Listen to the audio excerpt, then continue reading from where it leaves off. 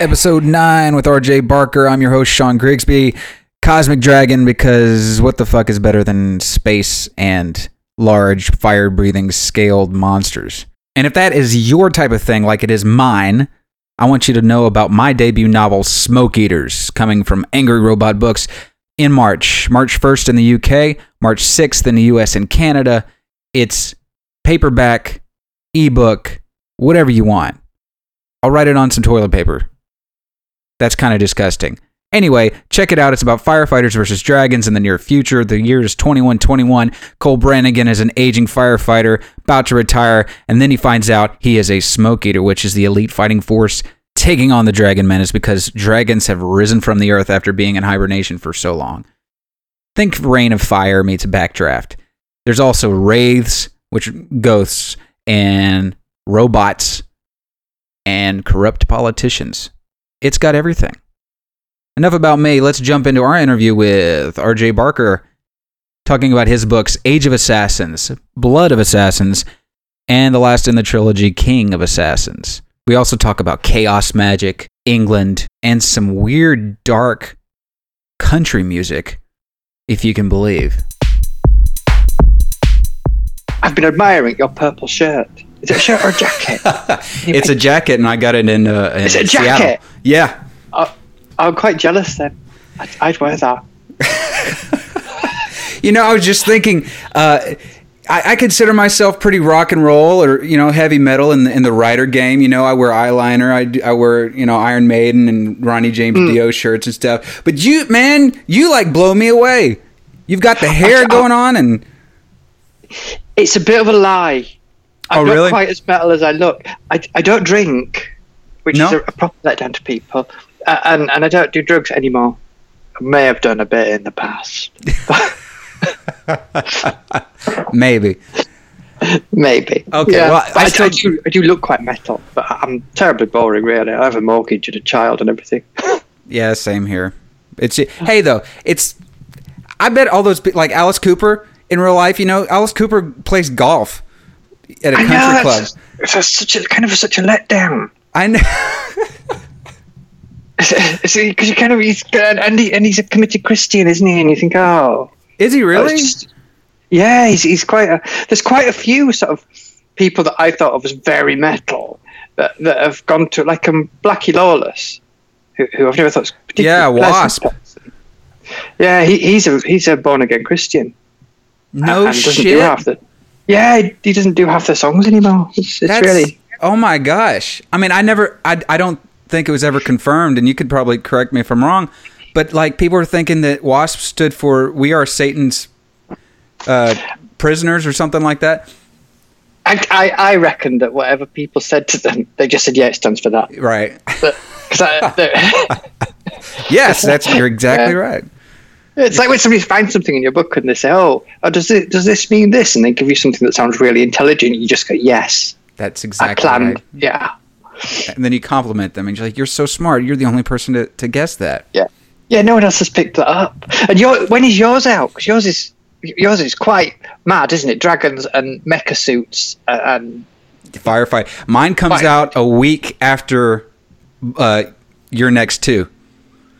Because yours comes out, February 27th, I want to say, is when Blood of Assassins and is it King of Assassins?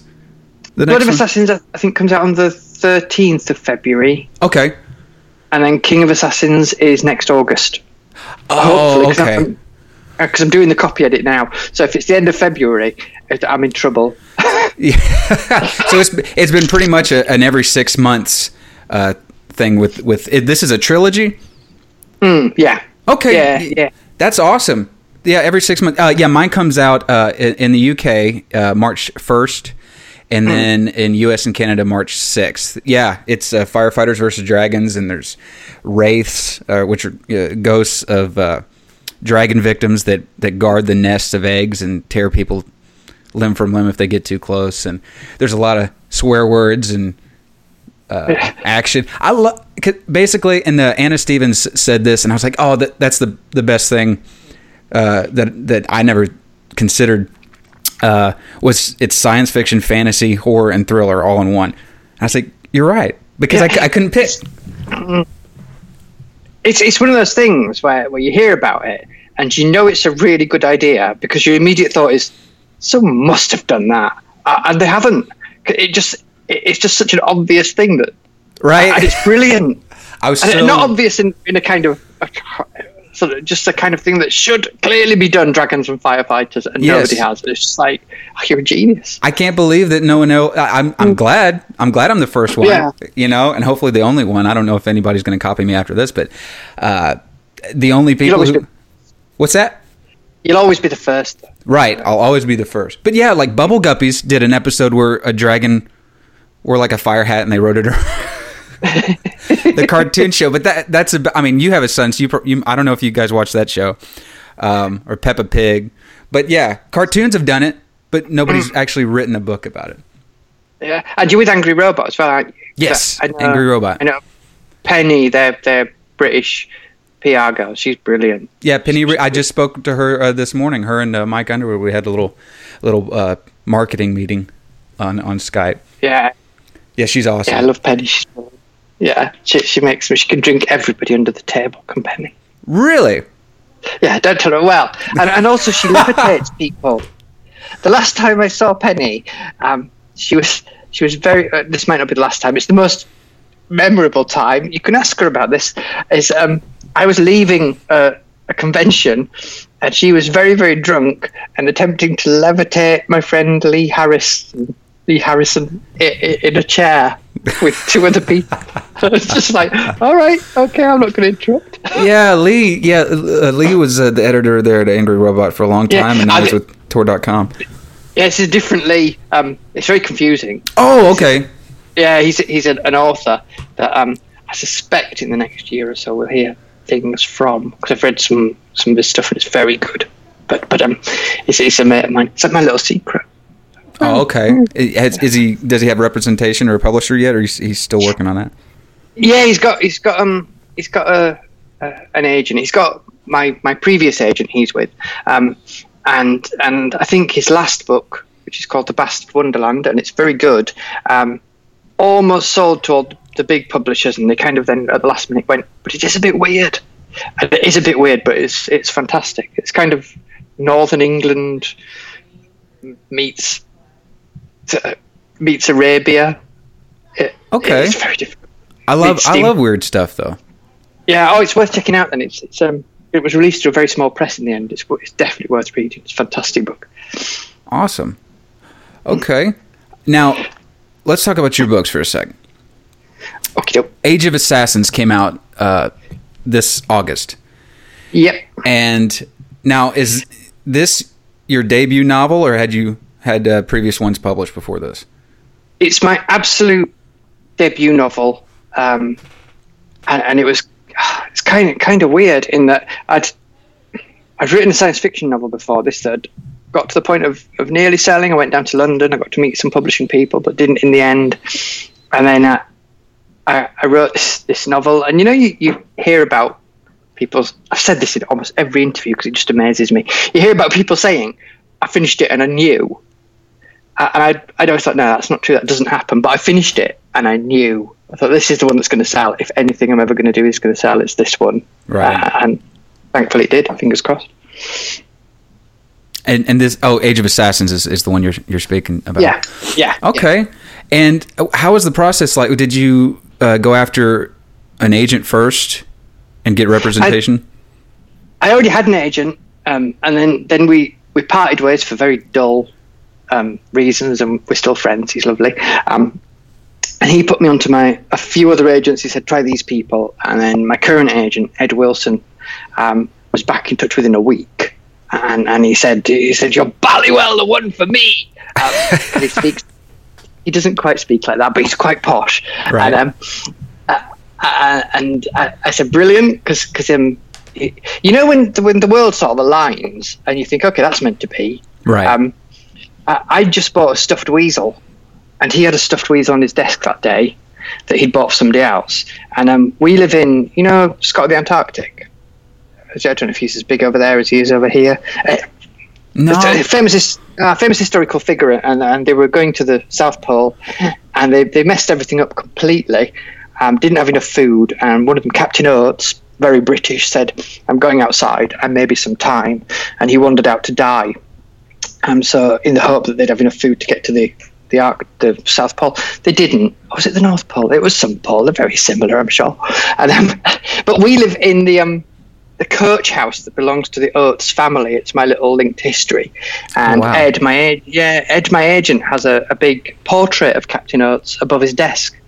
So it kind of felt like, clearly I'm meant to the do signs. with you. Yeah, and then Orbit picked it up quite quickly when they got hold of it, and they're lovely, and I'm really happy there. It's kind of been every inch as great as I thought it would be. That's fantastic. So you weren't on submission for very long then? No, not very long at all, which I was quite glad about because I find that period where you don't know is quite paralysing. I can't do anything. I think the reason I wrote Age of Assassins so quickly was because the science fiction novel was on submission for quite a long time, and I was waiting, and I didn't feel like I could do anything. And then when it came back, it was like being released from a catapult, and I wrote the book in 6 weeks.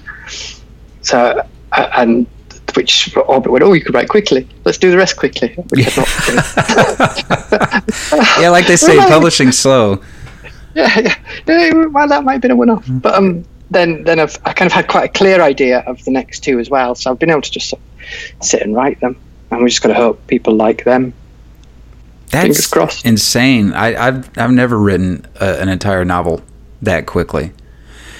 I mean, but go ahead. No, sorry, I was joking. It was kind of similar to your situation. What happened to me? I signed with my agent on a different science fiction novel about motorcycle girl gangs in space. It's very pulp grindhouse, like The Warriors meets Escape from New York kind of thing. And I had, what's that? Out and play. Yeah, I put that in the book. And when I was speaking with my agent, I said, "So what? You know, when did you know that you wanted to offer me representation?" And he said, "I read that part where you said, 'Come out and play.'" And he said, "Yeah, this guy knows what he's doing." I was like, "Oh, I'm so glad he got that reference." But that was on submission for. I mean, technically, it's still on submission because we never heard back from a few people, and I'm not going to reveal anything because I don't know, but it may be coming out hopefully at some point. It may be picked up. We don't know. Yeah, I kind of feel like the science fiction book I wrote was good enough, but not particularly commercial. Right. So but I love it, and one day hopefully it'll come out again because it was a big explodey spaceships. I do like explodey spaceships quite a lot. Oh yes, I do too. Yeah, I kind of ran into the same thing, because that concept I love, but it's then you say fighters versus dragons, and everybody just loses their minds. You're like, well, maybe I should come up with blank versus blank with every book from now on. Babies versus cookies, whatever. So Age of Assassins got picked up by Orbit Books, who are fantastic and always have the best covers. Now, while I'm thinking about Orbit's covers, I read something online, and you can establish this as fact or fiction, but I read that at least for Blood of Assassins, you posed for the cover? If anybody asks, yes, I did.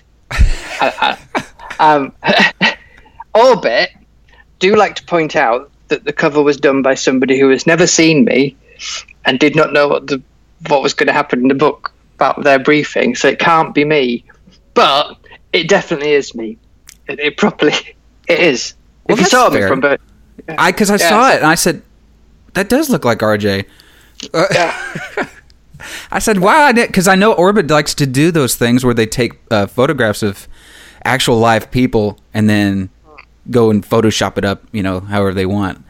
Yeah, but they didn't ever come around and take pictures of me. But I remain quite confident, really, it is me, despite what they say. I think they probably snuck into my house when I was sleeping, drugged me, propped me up with some sort of frame, and then took some pictures of me, and then hopefully they were decent, because you don't know what anybody could do anything while you're drugged. But and then put it on the book. But it's definitely my flowing locks, without a doubt. And I have a cunning plan, which is probably going to happen around about the time the book is released, to prove it's me. See, I'm still jealous of your hair, because you like we were talking about the metal thing. You got that going on. I've got this Rob Halford thing, or I have to shave my head. But yeah, but that's cool now. Is that there's the sort of shaven head thing? I think that's a really good look. Because I can't do a beard. Not that my wife would let me.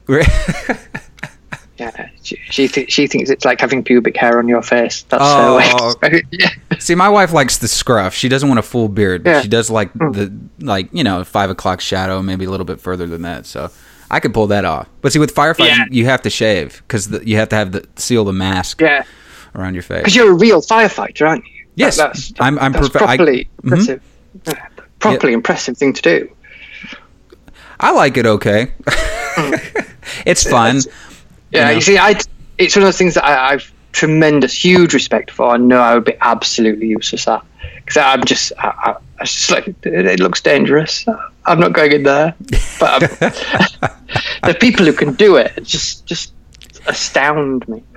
It's just one of those things, if I don't know. I'm not going to sit here and go, I'm not scared of anything, but at the same time, it's just you when you're in that mode, your adrenaline's up, and you just like, this is my job, and I have to do this. There's no, I know what to do. Let's go do it.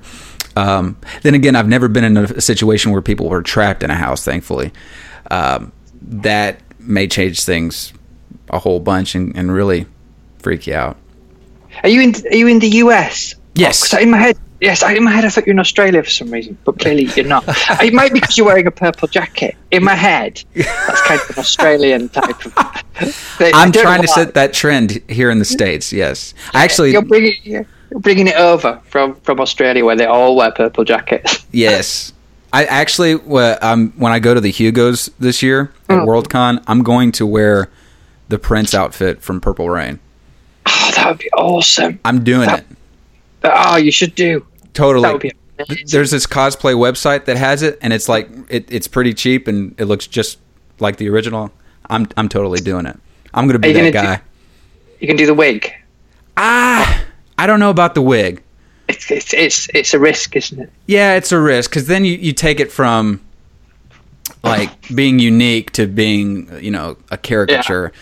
So we'll see. So where in the US are you? I'm in Arkansas. Oh, that's one of my Denver. Is that near you? No, Denver's in Colorado. That's way west of here. Is it? Yeah, I'm in the southeast, just northeast of Texas. Is Arkansas the one that's spelled Arkansas? Yes, Arkansas. Yeah. That has confused me until I was about 5.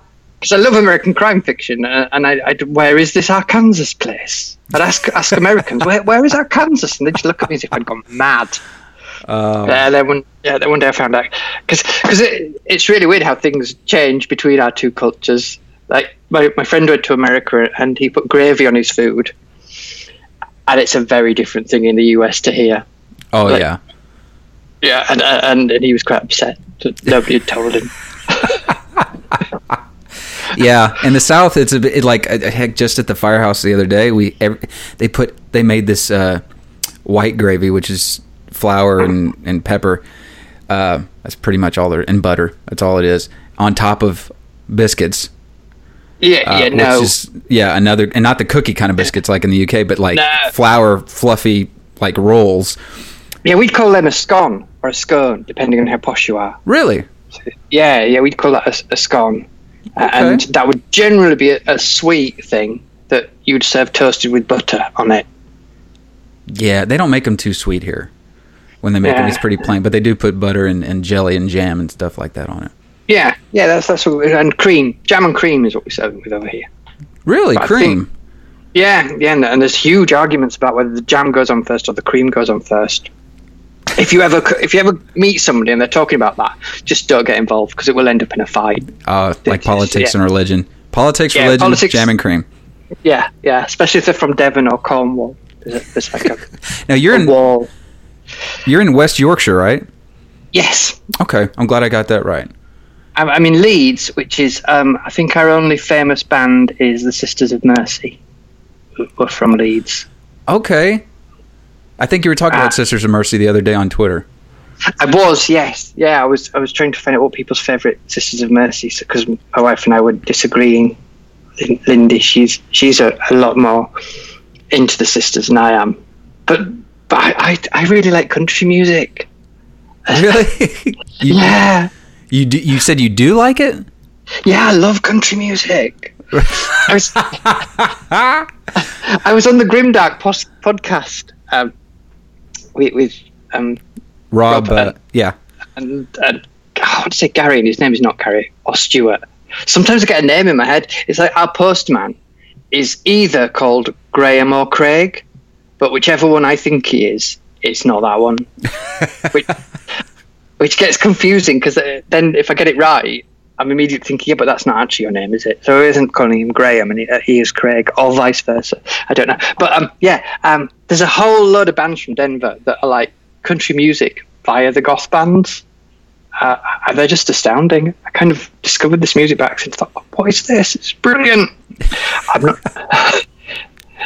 So, are you? Sorry. Do you like old country, or the new, more poppy stuff?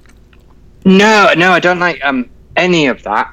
When you come off this, look on YouTube for Cinder Alley by 16 Horsepower. Cinder Alley by 16 Horsepower. Yeah, and that was kind of my gateway drug, and it's kind of somewhere between rock and country, and it's very dark, and I was quite sure they were Satanists when I heard them. Oh, wow. And they're not. The singers are full, very, very devout Christian, but his way of seeing the world is really dark. And then he's gone on to do a band called Woven Hand, which are equally amazing. And then there's a chap called Jay Munley, who is part of Slim Cessna's Auto Club. And if you can find the song, Jay Munley, My Second Salvation Army Choir, might be one of the scariest things I've ever heard. Oh, wow. Very Discordian kind of thing?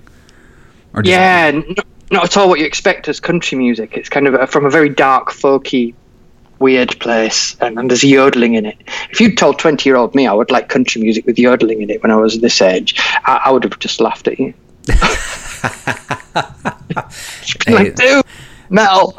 That's what's great about music. It can surprise you. Yeah, always. Man. Okay, real quick, back to Age of Assassins, because I was wondering, assassins are definitely not something new in fantasy literature, and especially with Orbit, because they love assassins over there. So I guess my question to you would be, what is it that separates your books from all the others? Well, I didn't know I'd written an epic fantasy book until my agent told me. I thought I'd written a crime book, because that's what separates them. I wanted to write a whodunit in a kind of Agatha Christie style, where at the end you have the whole, and this is how it's done, where they get all the people together, and there is, of course, lots of magic and sword fighting and violence in it as well. But I was trying to think, if we sort of take that historically somewhere between the 5th and the 10th century,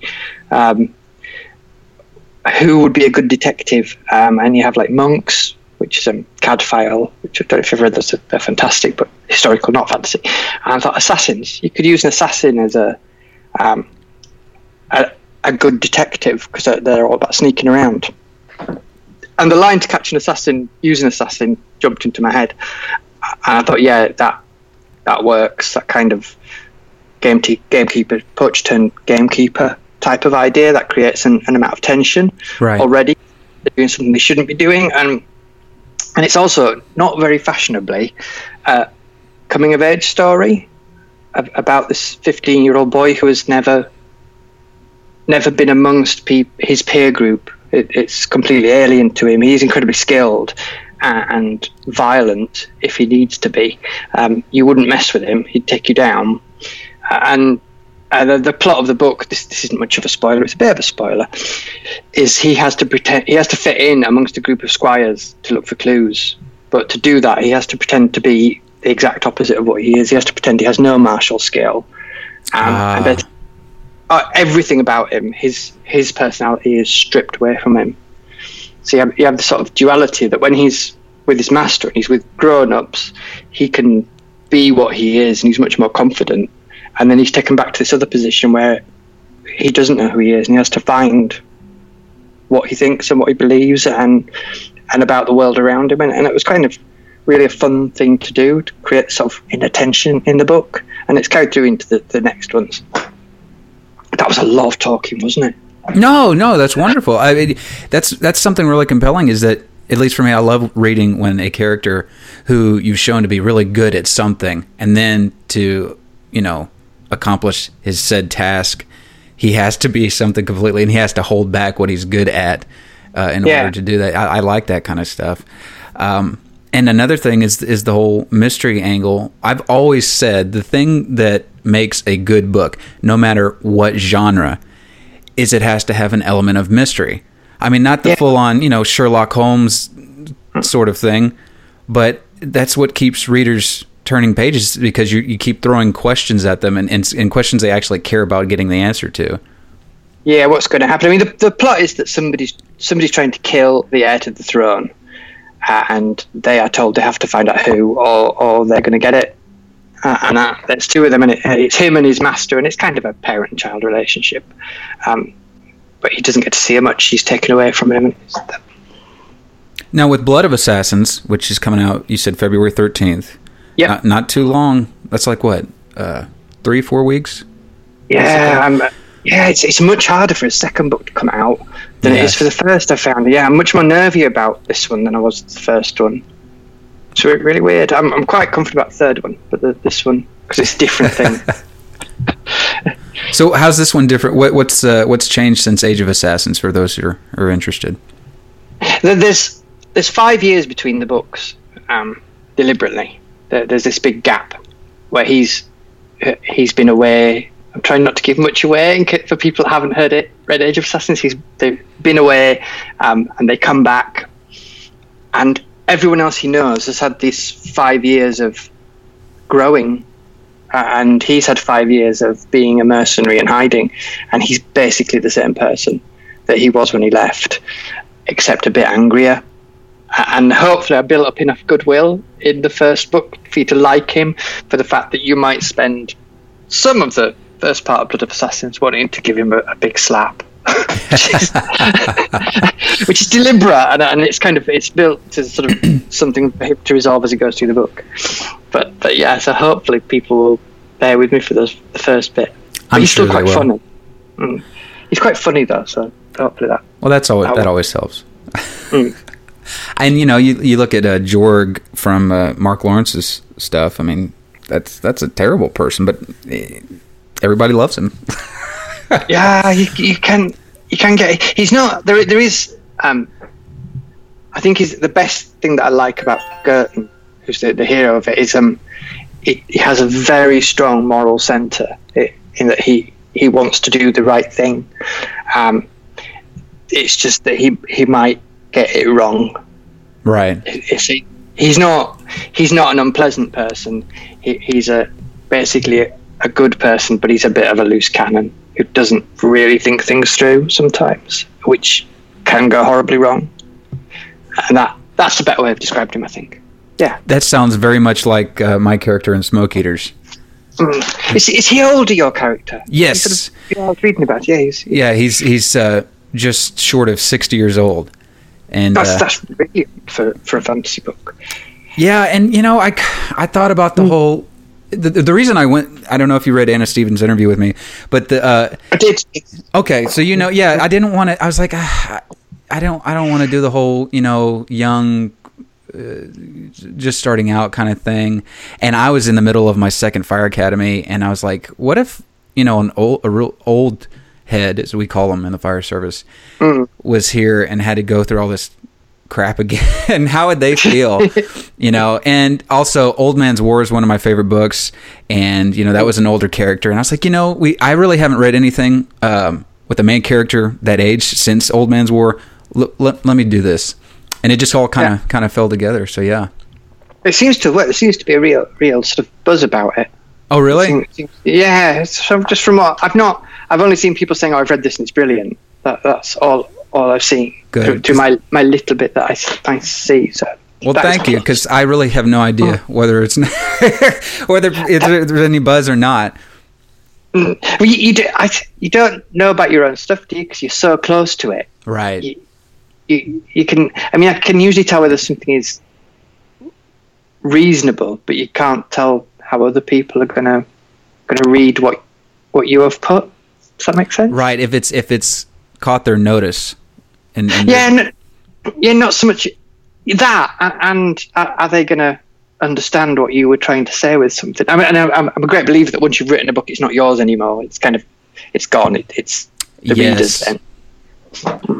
And that kind of falls in line with chaos magic, which I'll ask you about too, because the whole, perception and belief and things like that. But while I'm on it and talking about the whole marketing thing, what did you guys do for Age of Assassins? What was the marketing plan, or what kind of things did you do to get the word out on this book? I just did whatever Orbit asked me to do. Really, I'm not. you read this thing about sort of the introverted author, and that is not me. So I'm quite happy to turn up at a conference and talk nonsense about something I know nothing about for 10 minutes or whatever. Or to read. I love to read it. I've been doing quite a lot of readings and podcasts, but and I've done quite a few magazines. Just lots. Basically, I just don't say no. If somebody's doing something, I'll say, yeah, I'll do that. Whatever. So it seems to be doing reasonably well. I know Orbit are happy, so. And that I'm the same way. I told Angry Robot. I said, look, I'm not the introverted, shy author guy. I'm the big, loud, attention-seeking, self-promoting kind of guy. So whatever you wanted me to do, I'm doing it.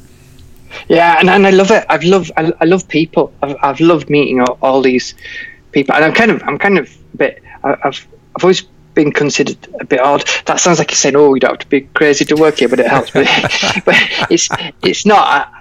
In that, I've always kind of felt like I'm a bit outside looking in, and never quite worked out how to fit in with other people. And that's what I liked about goth clubs and goths and stuff, because they're very accepting. They're kind of bring you weird. You don't have to be like us. And I found the same in the fantasy world as well, and the science fiction world, in that you can fit straight in there, and they don't really care if you're a bit weird. It's really lovely. It's really kind of welcoming, and I like that.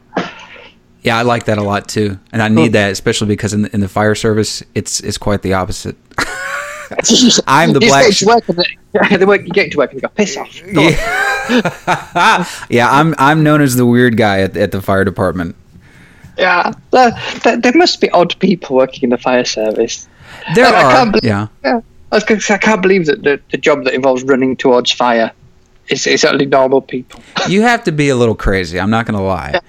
Some are crazier than others. Actually, we're all crazy. It's just everybody's got a different talent for crazy, or a different aspect. Some people are just really big assholes and nobody wants to hang around them, and then other people like me wear eyeliner and write about dragons and lasers and shit. So, but also in the American fire brigade, you get the best helmets. Oh, I love our helmets. Yeah, they go right back up. They're really good. I'm quite jealous of those helmets because I like hats. I kind of quite like one of those one day. I might see if I can find one. They sell them. They're quite expensive, but they do sell them.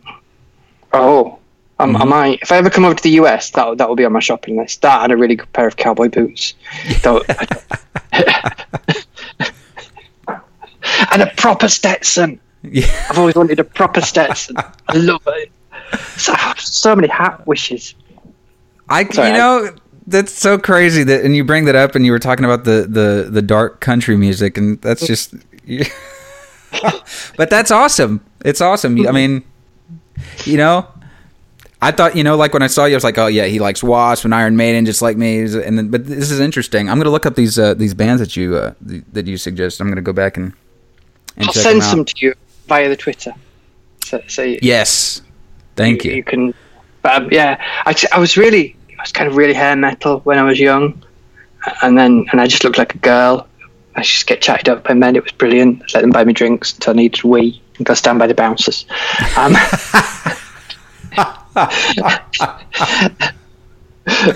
then sort of we got stuff, and there was all grunge and everything, and we did all that, didn't we? And then but I'm just lost. If you just throw me with talk of eyeliner, I'm just like thinking, where is my eyeliner?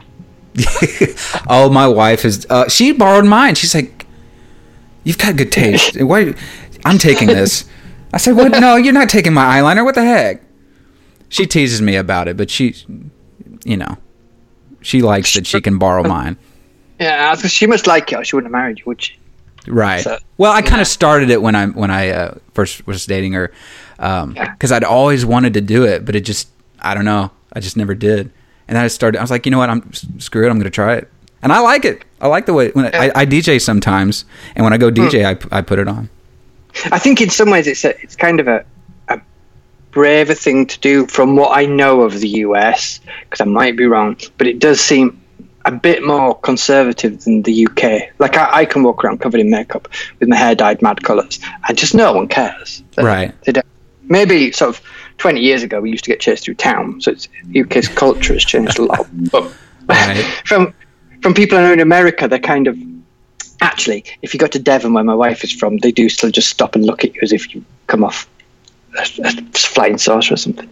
But certain areas of Devon, to Devon listeners, not all of you, I never see. But people I know who sort of have been sort of the south of the US in places have said, I found myself turning myself down a bit. So I think it's probably quite a brave thing for you to do, really. Well, thank you. Yeah, I've always been the type to try to break paradigms, and I'm the guy who like wants to dress up to get attention and like cause a stir. I was talking to my agent when I interviewed him for this podcast, and I did a reading for Smoke Eaters, which has a lot of curse words throughout, a lot of pisses and shits and fucks and the whole myriad, the whole thing. And I was invited to this library event. It was a wine tasting for the Arkansas Literary Festival. And there's these very well-to-do older people, and I got up to read my book and started talking about fighting dragons and shit, fuck, damn, and it opens with the main character, Brannigan, is sitting there out in the ash-covered wasteland taking a whiz, because he's too old, and he says, when you get that old, your bladder tends to call the shots. And my wife is there, and she told me afterward, I was too busy reading and concentrating on that, but she said the women in the audience were like, oh my, but the men were all like, hey, yeah, this is great. They don't care. It's brilliant. But you're right. America is a little bit more, as far as what I can tell, more puritanical or more conservative, as you said, especially in the South. So yeah, but like I said, I like breaking taboos, which actually brings us to chaos magic. If you don't mind talking about that with me. I don't mind talking about it. Great. Yeah. You just got, I saw on Twitter, you got your copy of Liber Null and Psychonaut. I did, yeah. I've always been very interested in it, and I used to. It's one of those things now. I don't believe in magic, but I do know it works, kind of thing. Does that? Oh, totally. Make sense? Yeah, and I'm interested in the doing of it as a way of focusing yourself rather than believing I can have an actual effect past the effect I have on me. But I've done like meditation and stuff just for my own amusement, and I had really bizarre experiences doing it, enough to frighten me to not do it again for years and years and things like that. But really, so I thought, yeah, and I was a huge fan of the band. I don't know if you've heard of Fields of the Nephilim. You actually shared a video. Yeah. And that song that I sent you, Psychonaut, is all based around numerology and built in the studio around magic numbers and stuff. And their singer is very into it, and that fascinated me. So I want to learn about it and kind of have sigils and stuff on my jacket and things like that. But I'm not what I would call a practitioner of anything. Oh, really? Yeah. mostly because you always. I used to go to I like Discordianism as well, but I went to a Discordian forum and it was full of people telling me that I was doing it wrong. I was just thinking that's not the point. Well, but no, see that whole thing though you bring up is my attitude toward it is, first of all, you can't believe anything Discordians say because they're Discordians. They don't. Yeah. But also the whole point of chaos magic is if it works, it works. Yeah, and that's the idea I like about it. That it's a focus for the. I drew a sigil to one day be published a long time ago and burn it in the way you do, and it happened. Did it happen because I did that, or was it going to happen? Yeah. Was it magical forces, or did I just focus and? Yeah. I think. Sorry. Oh, go ahead. And in the end, it doesn't matter. It's like it's akin to writing in that you see all these articles about how to write, and I don't think that matters. I think all that matters is you unlock your way of doing it. Right. And that's what matters. And once you've unlocked your way of doing it, you can use that. It becomes a tool and part of you, and energy. That sounds very hippie-ish to say energy, but no, I believe the same thing. Yeah. I think a lot of it for me, or what appeals to me about it, is especially with the making sigils and things like that, is to me it's a way to, and I know Austin Osman Spare talked about this a lot with the sigils, is that it really sends your desire, your goal into your subconscious to where you and it kind of pushes you forward toward it, as opposed to just a passing fancy. Yeah, you turn what you want into a physical thing, and I think there is a power in that, in something manifesting it in the real world. The same way as I think creating a book is a magical work that you start off with a blank page and you create a thing with a feeling and an emotion that will affect other people, and it's kind of astounding. I try not to think about it too much because it's huge, right? And that can stop you. But yes. Alan Moore would agree with you. I don't know if you've ever listened to him talk about writing and magic and how the two are, interlinked, and how someone would say, you'd cast a spell and, spelling words and things like that. And it was very fascinating. He's a fascinating man. I've not listened. I've read a lot of his. I spent a long time avoiding the artists and just reading the art, especially now, because you can read something and love it and go and find out the artist and be really disappointed. I think, oh dear. But I should read more about Alan Moore. And my friend Jason Arnott, who's had a horror book called Last Days of Jack Sparks, came out, and it's being made into a film at the moment. He's writing the script for it, I think.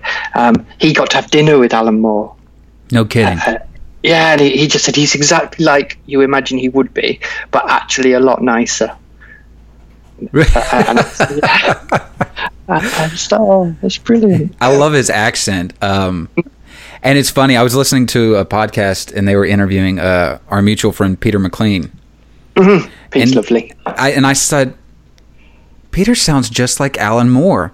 He's yeah, same. Oh, he does, doesn't he? Doesn't he? I told him that. Yeah. Which I don't know. And the thing is, yes, yeah, Pete's from London and Alan Moore's from Birmingham, right? So they are accents miles apart. But now you've said it, I can hear it. Yeah, that sounds really weird. Yeah. I told him that, and I was like, yeah. I mean, and every time I hear Alan Moore in my head, I hear him say Northampton. Which in the States, we would say Northampton, but you get so many words wrong over there. We do. Yeah, I know. Worcester sauce. Oh, see, I say Worcestershire. Yeah, it's not. It's Worcester. And the best. There's a place called over here that this killed me when I used to work. Everyone's worked in customer services at some point, haven't they? And somebody rang up from a place called Towcester, spelled Towcester, but that said toaster.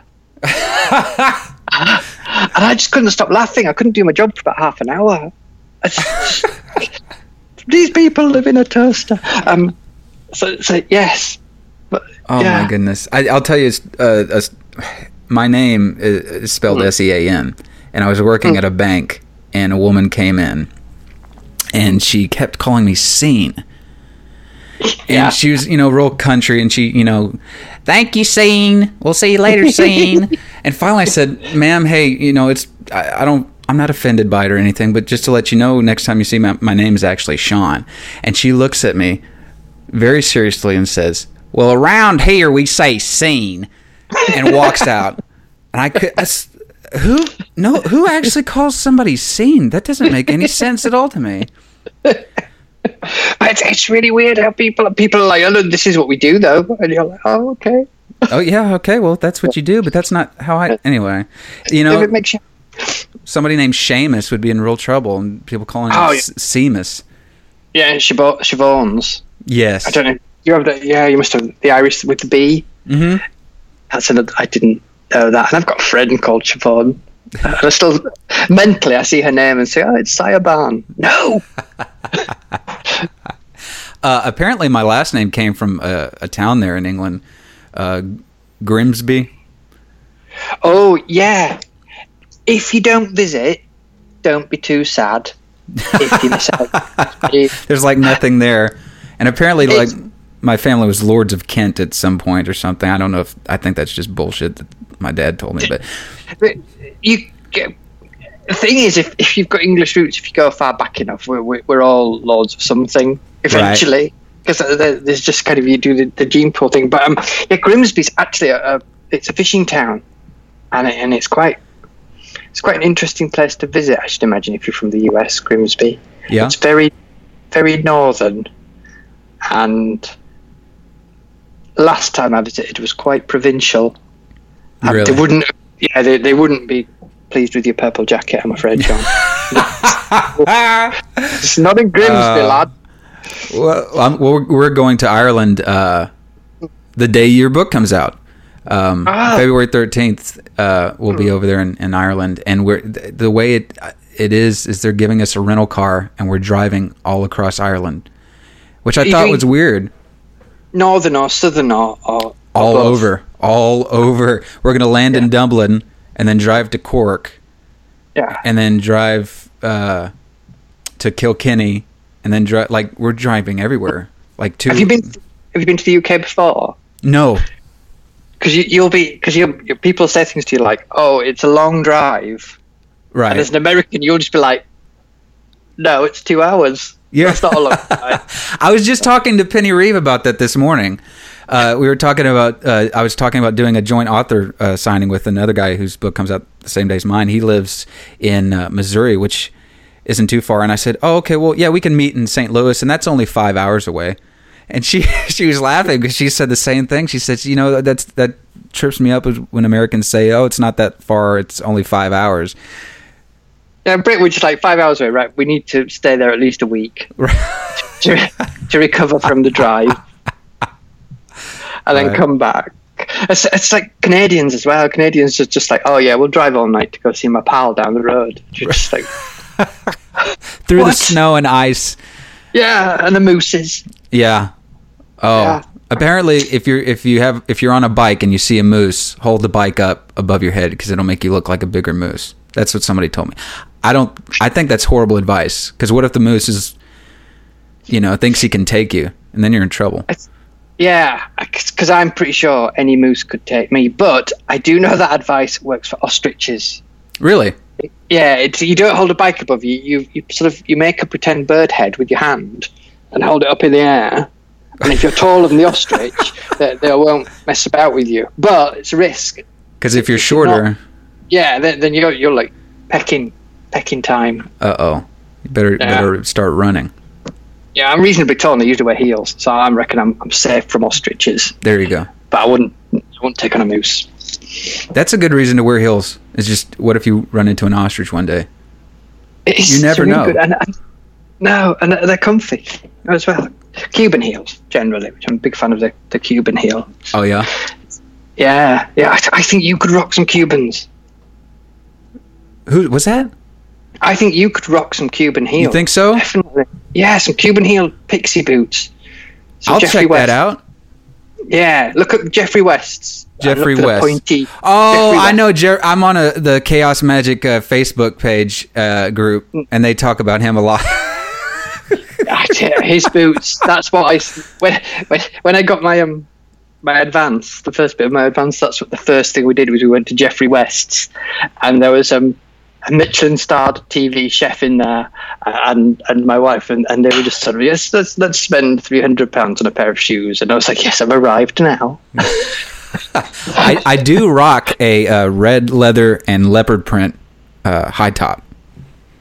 So that's like a trainer to us, isn't it? A high top. Yes, is it kind of like a baseball boot?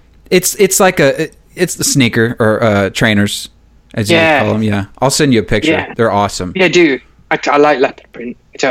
I don't wear much leopard print anymore. I didn't think I could pull it off, but people, and I'd walk around Seattle when I visited there in August, and I was walking around and people were like, "Hey, I love your shoes. Are you from California?" I said, "What? Where did you get that from?" I mean, what am I going to say? I'm from Arkansas. I'm from the sticks, which I haven't always been from here. I grew up in Memphis. Yeah. Which I was going to mention to you is that one of my books, it's an urban fantasy. It takes place in Memphis, and my main character's name is RJ. Oh, that is a really good name. And he plays guitar for the devil to steal souls. It's it's derived from Robert Johnson. Yeah. Yeah. You see, I used to play bass guitar, but I don't think the devil would have ever had me on his side. Even if you give me a soul, you're never going to be that good, mate. I played in bands for years before I realised I was absolutely terrible. Well, you know what they say. Yeah. How do you get to Carnegie Hall? Practice. How do you steal souls for the devil? It's the same answer. Practice. Yeah, I did. I'm just not musical. I loved it. I had a great time, but I was a terrible musician. But I had good hair. Got me a long way. That's 90% of it, RJ. You just have to have good hair. Yeah. What was I was gonna? Oh, yeah, RJ. That is what people call me. Because sometimes people say, "Oh, what's your real name?" But that is my real name as far as the world is concerned. Now it's short for a longer name. But, right, but that's what you go by, yeah. Yeah, it's and it has no dots in it. People are always putting dots in it. I've just got the German copies of Age of Assassins. Yeah, I saw that. And they're really nice books to hold. They're really sort of chunky, but they have got my name wrong on them. It's R.J. It's come on. I bet that drives you nuts. It's people with, like, when they forget the second G in my name, it just drives me crazy. Sorry? Oh, I was saying when people forget the second G in my last name and they say Grisby, it drives me absolutely bonkers. I can't stand it. Yeah, you see, I think that's a Viking name, so it's definitely probably from around Grimsby. Grigsby. I would. Yeah, because there's a lot of places like that around that area with sort of that sort. It wouldn't shock me if there was a place called Grigsby in the UK, a village, probably up in the Vale of York. In fact, while we're speaking, I'm going to look for it. Lost medieval village in the area called Greby or Gersby, and it's from the Old Norse Viking Grietbaya, the farm of Grit, which is where it's come from. It's a Lincolnshire background, which is I'm afraid that makes you. I'm from Yorkshire. That makes you the enemy. I didn't know that I didn't know Yorkshire and Lincolnshire didn't like each other. Yeah, well, Yorkshire and Lancashire, sort of the War of the Roses. Which, yeah, there is. It's now a pretend rivalry that we all joke about, but yeah, it's still. We don't forget in the north. That's funny. Well, listen. Let's wrap things up because I know you've got to get on and take care of your little boy and things like that.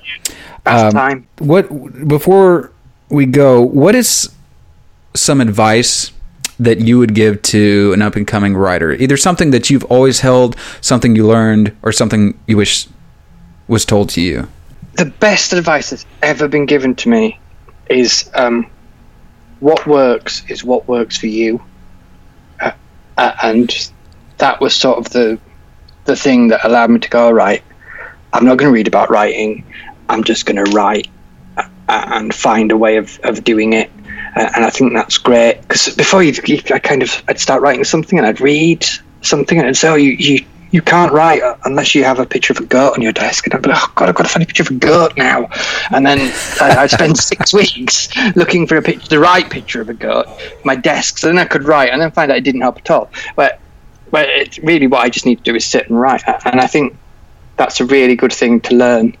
It doesn't matter what other people say. Steal the bits that work for you, but don't be precious about anything. No one knows how to write. It's what I've discovered. They just do it, and they find their own way of doing it. But the actual knowing, it's a mystery. Just do it. Just do it. And don't quit. Yes, don't quit. Yeah, that's the best advice, really. If you keep doing it and keep getting better, you will make it eventually. Persistence. We talk about that a lot on this podcast. That's like my number one trait that I like to talk about. And I think that I think is useful is you're going to get rejected, and people are going to say no to you, and people are not going to like it. Try to see that as a challenge rather than as something negative. The word no isn't so much somebody saying you're not good enough. It's somebody saying, right, come on, impress me. Right. And I think that's quite good for me, because I'm saying, oh, you're not good enough. Right, I will get good enough then. Right. It's more of a challenge. Yeah. Don't let things become negative. I'm not a very negative person. I'm quite happy, disgustingly so. My wife says possibly mentally ill. My wife says the same thing. It's not natural to be that happy.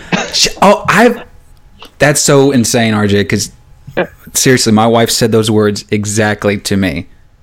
Oh, you'll have to verbatim. Yeah, but Leeds is only a 6-hour drive from Ireland. Oh, yeah? Just pop over. Yeah, just pop over. We might do that. We know, and to get to visit all my antlers. Totally. So you would be quite. There's loads of and have you come across Adrian Tchaikovsky? I've seen him around. I may be friends with him on Facebook, but I have seen his books. He's quite brilliant. Children of Time is the last one I read, and it's superb. He lives in Leeds. It's quite. I was surprised by how many writers live around here, because in my head they all live in London, but it's not actually true. I don't know if you know John Horner Jacobs. A lot of his stuff's in the UK. He was printed by Gollancz. The Incorruptibles. Anyway, he's like the only other science fiction or fantasy author around here in this city. Yeah, I think he said. I think we've got a quote from him on the back of Age of Assassins, and I've said thank you to him on Twitter, but I don't think I've seen him about very much to kind of talk to. Oh, okay. Yeah, he's a great guy. I've heard nothing but good things about him. I only hear good things about people. As I said, just obsessively happy. Right, focus on the good, block out the negative. Yeah. RJ, it has been an absolute pleasure having you on Cosmic Dragon. It has been lovely, Sean. It's lovely to meet you, and I will tweet you lots of music later on, and you'll be sat there going, oh my God, covered in country, what's happening? Fantastic, and we want to let everybody know again, Age of Assassins is out now. Blood of Assassins is coming out February 13th, and then the third in the trilogy comes out in August, and the name of that one was King of Assassins. King of Assassins. Fantastic. Which he does not become a king. It's a bit misleading, but it's a metaphorical title. Well, that works too. Yeah. Right, it's been lovely, Sean.